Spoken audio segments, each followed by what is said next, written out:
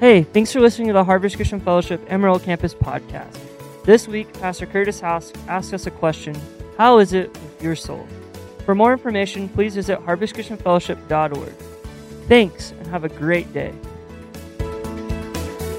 And so next week, youth, young adults, if you want to go as sponsors, we're going to need some sponsors. Always good to have sponsors. If you're old, we need you. If you can get on a boat or a ski or a tube, you can climb on a tube with a life jacket. I've been proof of that. Okay, so we're going to go on a ski trip or not ski trip, but a lake trip next week. Play in the water, as Matt said a while ago. This is the camp was wonderful, but we want to continue that momentum. So youth, get out there and invite. College students, get out there and invite and say, hey, come be a part of this. It's a great way to develop relationships that will manifest into a spiritual time for each and every one of us as we grow together in discipleship of Jesus Christ. Because Jesus didn't say to go get them all saved. He said to go make disciples. And in order to be a disciple, you must be in relationship. You must be. You don't disciple yourself and get very far. I'll just tell you that. And so as a matter of fact, the scripture said, we went over this the last few weeks, right? That it's not good for man to be alone. And some of you men know that. So he made a helper suitable for him. And as we continue to grow up in the Word of God here at Harvest Christian Fellowship, just stay with me, because today I'm going to progress on some of the things that we've covered over the last few weeks. Now, we've been in a sermon series called The Endangered Species. And I hope you enjoyed it. We ended it last week with the women. That you are endangered to some degree if you're following cultural norms. The scripture calls us to be gender defenders, meaning he made them both male and female in the image of God. And so today, as we continue on, let's talk about ourselves a little bit as individuals. If I were to ask you this question this morning, how is it with your soul? I wonder how you would respond to me. If I sat down and just said, how is it with your soul? You know, John Wesley was kind of the originator of that question. John Wesley, a huge evangelist, of course, and came to the Americas a couple of times, but was somewhat a failure. But he created a spark, a catalytic event, if you will, even through his failures. He sent over a couple of men, Thomas Coke and Francis Asbury, to carry on a tradition and to inspire people. But he did it with this question: how is it with your soul? When he would meet you, or oftentimes when Asbury or Coke would meet you, basically what they might ask you, instead of saying, how are you? They would say, how is it with your soul? There's a difference. I mean, who wants to admit that we're not well? Who wants to admit I overreacted to a situation and now I've made it worse? I let my pride get the best of me. I was stubborn and unyielding to prove a point I wanted to make. I blamed someone else for my own problem. I spread a rumor about someone this week. I lied in order to make myself look better. I mean, think about this. How would you answer that question? I got angry and I blew up. I judged someone I didn't even know. I was envious of someone who had more of me. I feel ashamed of what I've done. It's not good with my soul. Not many of us really want to go that far, do we? I mean, you ask that question and sometimes you get more than you want. Here's why: because we don't have time for that thing called relationships. And so we oftentimes just say, it's good. And I hope they say the same thing back. You know, we say, how are you? It's good. Good. Whew. I'm off the hook. You know, I can get on. I needed to get to Walmart and get my toothpaste bought. So some of us, you know, we're glad to hear that. But if we take a little bit deeper, we really need to ask the question, one with another: how is it with your soul? Lucy Gordon, Kurt Cobain, Marilyn Monroe, Robin Williams. Do you know what they all have in common? That's right. That's right. They ended their lives way too early. They took their own lives. It wasn't good with their soul. We need to ask the question, how is it with your soul. Matthew 22:37, Jesus said this. He said, love the Lord God with all your heart, with all your soul, with all your mind, and of course with all your strength. But that's the first and the greatest commandment. But the second is like it, to love your neighbor as yourself. And it's hard to ask your neighbor how it is with your soul if we ourselves are not good with who God created us to be. See, any journey with God begins with me accepting myself. And that means I'm going to accept my gender. It means I'm going to accept my purpose for what I was called for and what I am called to. Here's the truth. We really don't have the ability to define our own self-worth. Let's just be honest, because we're emotional beings. You don't have the ability to define you. Boy, that sounds odd, doesn't it? That just almost makes us all want to get twisted up. This is why God has called us into a relationship to love the Lord God, our Creator, so that we know His voice, so that we recognize His voice, we know who He is when He's speaking to us. And here's the other thing, to be in relationship one with another, that helps us define who we are. How many of you like to be told the gaps in your life? Yeah, there's no hands going up right now, right? But we like to hear the good things about us. I mean, we do. We like to hear what sometimes the spouse says, man, you're looking good today. I don't know what you've been doing, but you just got this glow about you. I do. I like to hear it. Right? We like to hear those types of things, but sometimes there are gaps that we don't want to hear about. But the truth is, they help us define who we are in order to be discipled. But if you simply defined you based upon your emotional status for the season that you're in or the moment you're in, it becomes very dangerous.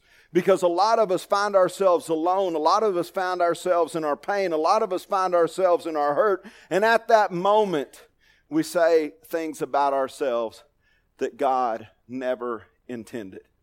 So this is what I love about God's the same yesterday, today, and forevermore, is that what God says of us is true. Even though while we were yet sinners, Christ died for us, that proved His love for us, that put a value on us that oftentimes we don't put on ourselves because we don't have the ability. God created every soul. He created every human being because He loved us and He wanted relationship with us. An eternal relationship. See, a healthy heart, a healthy soul or self comes from a strong connection and receptivity to God. I'll say it again. A healthy heart or soul, if you will, the deepest part of you, comes from a strong connection and receptivity to God. Now, in saying that, it's interesting that sometimes we try to define ourselves. We put our strength in our own strength, in our own self, in our own self-worth. We build ourselves up only to watch ourselves get torn down, and then we don't know how to handle it because we are emotional beings. This is why we have to center our souls on who God says we are. This is going to be very important in a few weeks. I'm writing a message series that's coming up. It's called The Anchor Holds, and it's on the Word of God, focusing on what God says about us as His creations, His created beings. See, here's the problem. Many of us have an intellect, and this intellect continues to increase, which is good. We study, but sometimes we study the wrong things. But in this intellect, have you ever thought that when you die, your mind quits? It stops. So something else has to keep speaking. What is that? It's your soul. It's what's in here. Right? Look, if you could answer these questions, I'm just going to throw some things out there to get you thinking. What would loving yourself most look like? Think of that for a moment. More diamonds and pearls. You know, Jesus said, don't cast your pearls before the swine. Is it loving yourself by purchasing more and more, by building your own castle and forgetting about the kingdom? What about not loving yourself? What would that look like? If you didn't love yourself, what would that look like? Self-criticism? A place that takes you to a hopeless world, a hopeless place, a hopeless closet, a place that's defined by yourself? I remember years ago, I don't hear this said anymore, but as I was growing up, there was a little thing out there that we used to throw out at one another when we get in a little argument or a little fight, a little scuffle. Sticks and stones may break my bones, but words will never hurt me. Remember that? Yeah, well, words do hurt. Sometimes I'd rather get sticked and stoned, right, than the words that are said out there. But God's word is word that feeds our soul to build us up. Galatians chapter 5, verse 14 through 16. For the whole law can be summed up in this one command: love your neighbor as yourself. Sometimes we forget the self. Sometimes we just love our neighbor or attempt to love our neighbor through the hurt and pain that we're in. But God wants us to be whole, and He wants us to be healthy. It shouldn't be a forgotten commandment to love yourself. But love yourself in a healthy way. Feed yourself the Word of God. Feed yourself the things of God. See, verse 15 goes on to say, but if instead of showing love among yourselves, you are always biting and devouring one another, watch out. Beware of destroying one another. So I advise you to live according to your new life in the Holy Spirit. See, your new life in the Holy Spirit is so important. Years ago, a song came out by Wade Hayes, and at this time, I was still kind of living my life this way. He talked about getting sideways. Will I get a little sideways on a honky-tonk tear? You know, neon lights draw me like a moth to a flame. Remember that? I can't sing. I mean, Wade, I'm sorry. But here's the thing, getting sideways.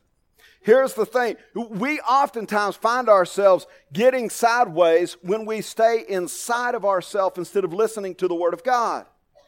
In other words, be careful, because if you are not okay with you, you will not be okay with others. Hurt people hurt people. If our souls are disturbed, we are not only in danger of not loving ourselves, but we are in danger of destroying one another. That's what the Apostle Paul is saying here. You will get so sideways that you will think by cutting them down, I'm leveling. I've said this many times, but if I compare myself with you, I always win, because I compare my strengths with your weaknesses. And we devour one another. See, hurt people hurt people. Are you hurting today? So John Wesley comes around. He would ask his pastors, how is it with your soul? Because souls are the deepest, most embedded part of you. The soul is eternal. How is it in there with you? Mindy Caliguire wrote a book that I read years ago. It's called Soul Neglect. And she said, soul neglect basically looks like this: self-absorption, shame, apathy, anger, cynicism. See, our souls are the CPUs of life. They are where we do life from. It is imperative we take time and we care for our souls. You know how many unhealthy pastors I know out there? It's amazing. I had a pastor that showed up at my office here a while back, and we were visiting here for a while, and he said, Curtis, who do you like to hang out with? I said, anyone but pastors.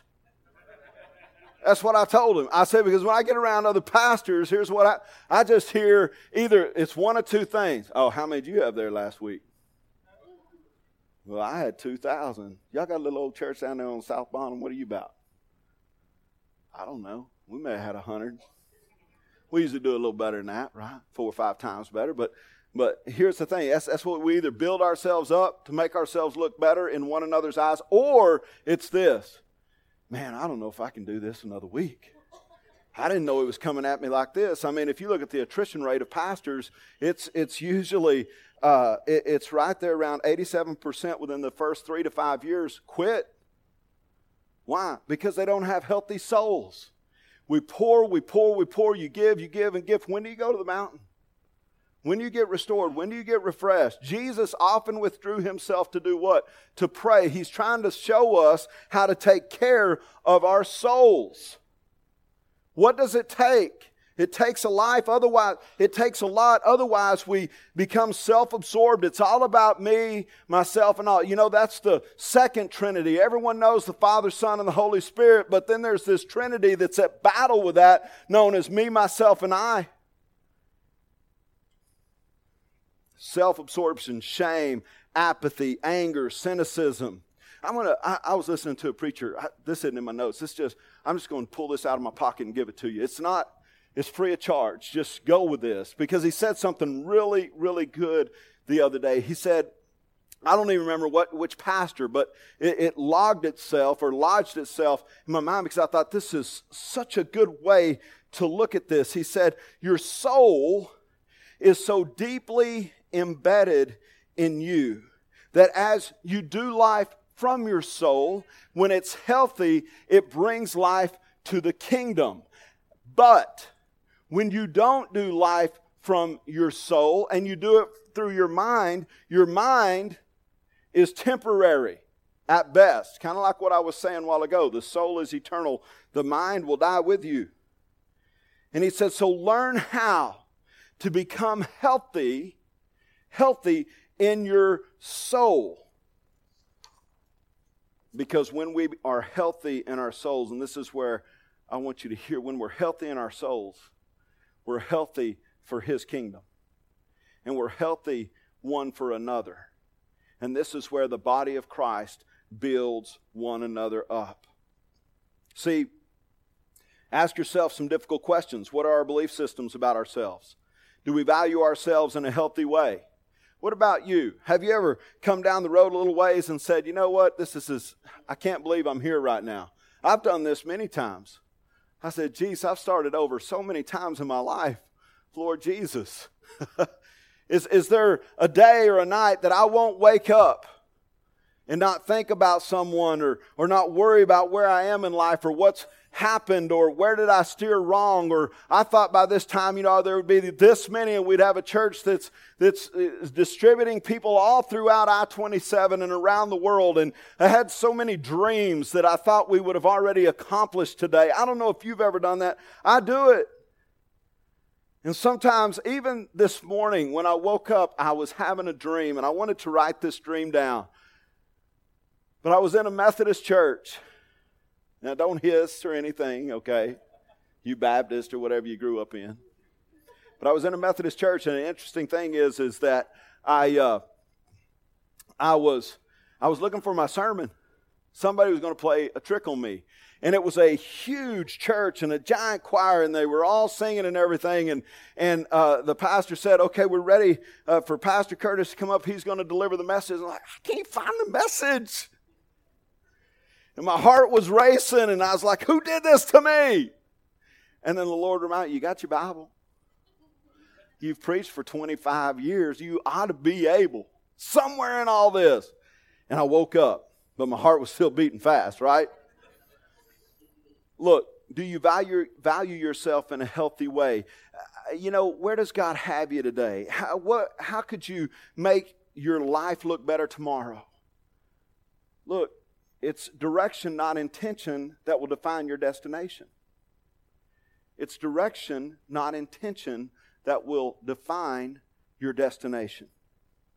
Belief systems are made up this way. And I don't know what your foundation is, but you have some type of belief system in here this morning. It's made up of information plus emotion and sometimes repetition. Information plus emotion and sometimes repetition. If you just keep doing it time and time and time again, eventually you form a belief system. Now, here's the problem with our culture and our society today. They allow their information, one, to be skewed, and they enjoy it. Come on, all you got to do is just watch the news. It doesn't matter which one. They're all trying to skew your information and hopefully tie emotion to it. Because if we can watch politicians, because if they can get you fired up about something, whatever it is, and tie some emotion, and repetition just keep stirring it up, then what happens?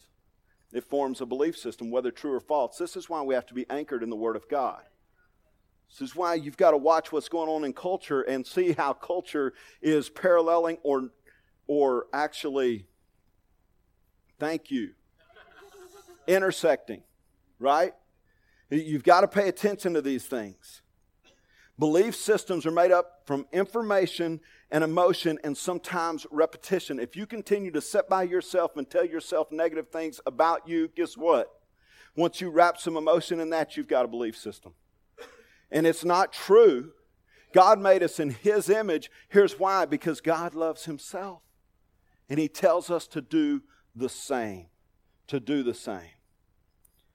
So you got to look at your paradigm, your lens, your view, your belief. There's a movie years ago I watched it. It was called, and I don't know, maybe I wasn't walking with the Lord at this time when I watched it. But it had Clint Eastwood in it. It had Gene Hackman in it. It was called Unforgiven. And some of you don't go agreeing with me now, right? You just admitted you need to be up here repenting just like me at the end of the service. But there's a scene in there where Clint Eastwood steps into the bar and he said, who owns this bar? And nobody speaks up, and here in a minute a guy speaks up. And he says, I did, I bought it from so-and-so and da-da-da-da-da-da.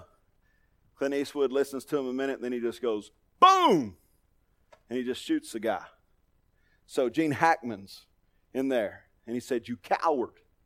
You just shot an innocent man, or an unarmed man is what he said. You just shot an unarmed man. And you know what Clint Eastwood said? He should have armed himself. Some of us just get shot. That's what happens because we don't arm ourselves with the truth of God and what He tells us. See, souls are living. They are eternal. They're like the heart that beats inside of you all the time, forevermore. And we've got to feed it with the right information. It's so important. And tie it to the right emotion and repeat and repeat and repeat. And as we do that, we ourselves become healthy and we become whole, and we have the ability and the opportunity to go out and impact the world for Jesus Christ. You see, misery loves company, and this is how the world tells you to do it. Find your misery and then go find company that believes in your misery with you. That's what you see. I mean, the now and all that stuff, nonsense going on. Go get in your pain cycle and then go find somebody else that's in their pain cycle and then tie some emotion to it, and let's carry some signs around with some inappropriate things on them. It's not healthy. Luke chapter 9, verse 23, 24. Then He said to them, whoever wants to be my disciple must deny themselves, take up their cross daily, and follow me. For whoever wants to save their life will lose it, but whoever loses their life for me will save it. Now, you may have heard this scripture before. It's also in Matthew 16. But here's the thing. If you'll look at this scripture and see what Jesus is saying, He's saying, take up your cross. It sounds bad, but He's saying, take up your testimony. Take up your soul, how your soul is being made whole. Deny yourself.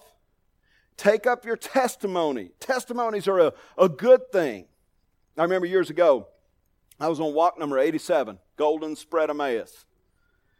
Years ago, guys. There are a lot of things I remember about that walk. My father-in-law was on that walk, and he wasn't my father-in-law yet. Isn't that interesting? My wife sponsored me, and we weren't even dating yet. And at the end of the deal, I called her Muffin. I don't even know why.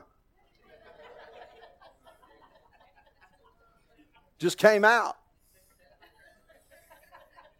Walk to Emmaus. But one thing I remember about that walk to Emmaus is there was a rancher on that walk that he was giving his testimony. He was bearing his cross before other men. And one of the things he said, men, one day I drove to the gate, and when I was at that gate, I saw this hawk, and this hawk was lying next to the gate. It was breathing, but it had a huge bull snake wrapped all around it, and the bull snake was squeezing the air out of that hawk. And he said he's just squeezing and squeezing and squeezing. And I ran over there with a hoe and I started trying to pull the snake off of the hawk. And he said it took a while, but eventually I got him unwrapped and the hawk was set free, and it took him a while to catch his bearings. In a minute, he flew again. And he said, that's where I was so many years ago in an affair. He said, I realized what had happened is the hawk came down to take on the snake because it was a meal. It looked good. It was a serpent. And the hawk came down and grabbed a hold of the serpent thinking he was going to take control. Instead, the serpent wrapped him up and took the breath out of him. I've never forgot that man's cross and how he explained that to all of us other men. See, when the serpent entered into the garden, he was enticing. He was full of food. Hey, take and eat this. In doing so, you'll know both good and evil. It will break your soul. He didn't tell him that. See, the cross is good news. It's not bad. We read the text and don't realize the cross we bear is our testimony. It is always for someone's good, even ourselves. But it is not good news to gain the world and forfeit our souls, because Jesus gives a warning about that. You can gain all the world, but yet forfeit your soul, and then you're walking once again in danger. You're walking in brokenness. It will lead you to a place of death. What's your soul worth this morning, church? What would you give in exchange for your soul? A moment of pleasure? A lifestyle in opposition to God's created order and His created purpose for you? See, we have a tendency to treat the symptoms instead of the cause. Look, if you struggle with anger, with shame, cynicism, or any of these other things, you may be seeking to simply cover it up and forget to deal with the cause. It could be time to deal with that cause. It's amazing to me that people get upset when I talk about homosexuality, that this was not God's intention for your life. Or transgenderism, that this was not God's intention. I love you, but I love you enough to tell you the truth. I'm not throwing rocks at you. Come to church, get the Word of God, anchor your soul into more truth than what culture and everything else has poured into you. I love you and you are a valuable person, but I'm not going to tell a cutter to keep cutting until they bleed out. I want them to find health and wholeness in who they are, and I've seen many delivered. If you have lung cancer and you keep smoking, you can get an inhaler with albuterol to help you breathe, but notice something, you're just covering up the symptom. Eventually, it's going to create problems. And we need to get to the root of that problem. We need to be healthy at our deepest level, at this level known as the soul. Our souls are the very foundation of who we are. When we speak of the soul, we are speaking of the deepest level of life. Dallas Willard puts it this way. He says, fundamental aspects of life such as art, sleep, sex, ritual, family parenting, community, health, and meaningful work are all in the fact the soul functions. And they fail and fall apart to the degree that the soul diminishes.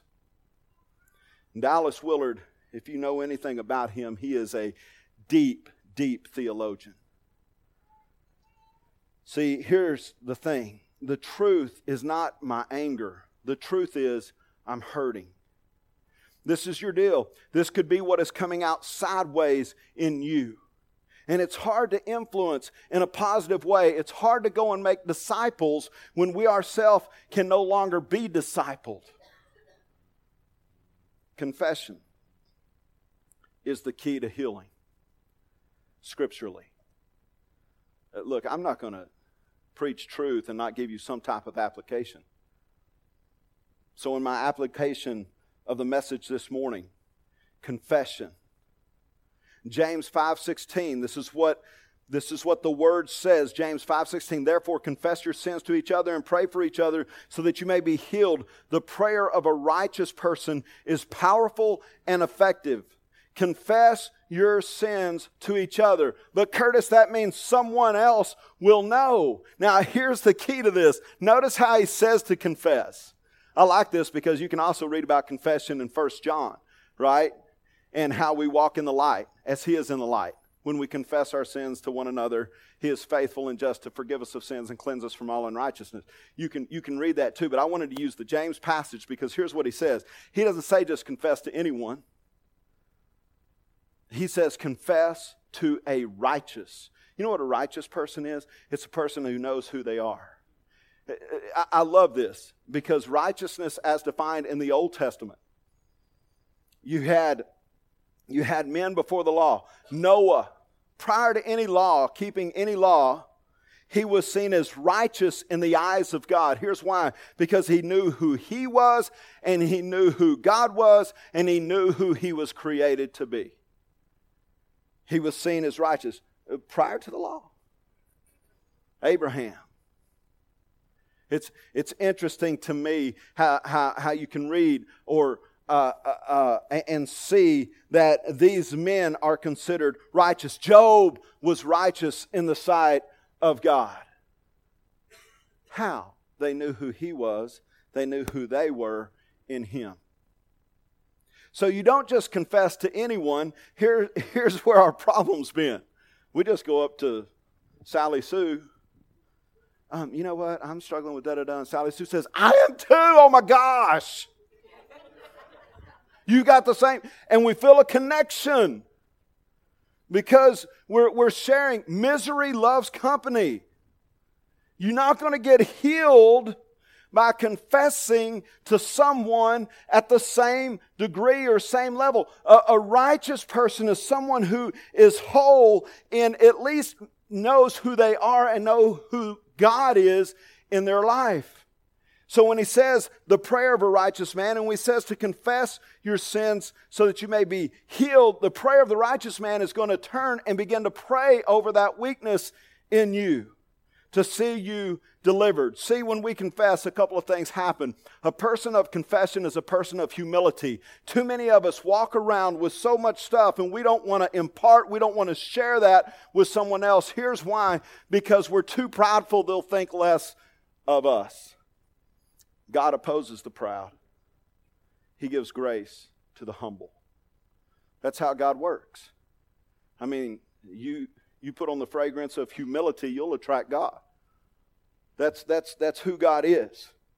But when we do church the way we're supposed to do church, it should be a place where healing happens. You begin to take responsibility because you're aware, I need God's help. I can't do this by myself. And God gave us an opportunity to be set free. Just like that rancher showed up and he took the serpent off of the hawk, and the hawk had the opportunity to catch its breath, to set for a little bit, and then once again it was turned loose and was flying. See, when we confess, you invite God by inviting others. Not just anyone, a righteous person. Philippians 1:6, being confident in this, that he who did a good work in you will bring it to completion. He has given us a way to bring a good work to completion. Now that doesn't necessarily mean go confess to the pastor. That's how a lot of times we interpret a righteous person. A pastor should be righteous, but there's still unrighteousness. There's still flesh, right? In areas of pastoring, we know that. I'm trying to rid myself of own kingdom and what does God's kingdom look like and that type of thing. But what it means is find that person, that accountability partner that you can walk with and say, hey, I'm struggling with this and I don't want this in my life. It's what God wants for us. So loving yourself most looks like what? It looks like restoration. It looks like redemption. It refreshes. It renews. It's not related to external circumstances. See, it's not run by emotion. You lost your car keys this morning? That's just it. You lost your car keys. Big deal. But sometimes we get so tied up into emotion, we're cursing God over it. God, I was going to go to church, but it's your fault. I can't find my keys. Right? We just get silly in our thoughts and how we process. The soul is healthy to the extent we have a strong connection and receptivity to God, His will, and His ways for our lives. Living from a healthy soul means you remain alive to God, alive to yourself, and alive to others, smack in the middle of the ups and downs of life. This is where we're going to be for today. Some of you are older today, and you feel like life has gone by and you have some regrets and you feel like there's still possibly some unforgiveness and some other things. Be careful what your mind is unpacking in your life because you don't need those seeds to grow. God wants you to be a place of health, of humility. And the way that happens is for us to confess to one another. You know, a couple of years ago, I walked by Wade's bedroom and I stopped and I backed up and I looked in there and I said, Lord, I never got to say goodbye. There's a young man laying in that bed today. Where's the boy? Life goes like that. It just goes like that. Your soul's got to remain healthy. And this is what I've learned. That's my mind playing tricks on me. Because what God is saying is you're still here. He's still here. Your family's here. Live smack dab in the middle of it. To the very end. If you're afraid of death this morning, I want you to hear something. You'll be afraid of death as long as you don't live life. You got to get in the middle of life. Wherever you are, say, this is where God put me. I was in North Africa a few years ago, and while I was there, they were telling us all the bad things that were possibly going to happen to us. Forewarned and all these things, and this is how the story ended. I finally went in there and said, Lord, I brought this team over here, and now we're, this isn't looking good for us. And I took my Bible, and I just don't do this, okay? John Wesley used to do this, but I was just experimenting. But I just flipped it open to see where it landed. It landed on Psalm 91, and you can go home and read it. But Psalm 91 told me that though 10,000 may fall, 1,000 may fall on your left, 10,000 on your right, that arrow that flies by night will not hit you. And I said, I'm living right in the smack dab middle of life. This is where I'm supposed to be. The Apostle Paul said it this way: to live is Christ, to die is gain. Take me, because my soul is healthy. Church, how is it with your soul today? And if you need prayer this morning, if you need prayer for anything this morning, just know that we're here for you. If you don't need prayer this morning, listen to me. Yes, you do. Sometimes you don't want to listen to this. You got to listen to this. It's good to receive prayer because it helps our souls become healthy. Sometimes prayer is just a seed that's sown and is watered over a time. And that greatness of that seed grows and produces fruit 30, 60, 100-fold from your life and builds His kingdom. Builds His kingdom. We're here for you. Jesus, take this day and make it yours. We confess with our mouths that you are Lord first and foremost, and believe in our heart that you were raised from the dead. And yet, Father, we also confess of our weaknesses, because it's in our weaknesses that your word says we're made strong. We need one another. Help us to define ourselves the way you would have us be defined. In Jesus' name, amen.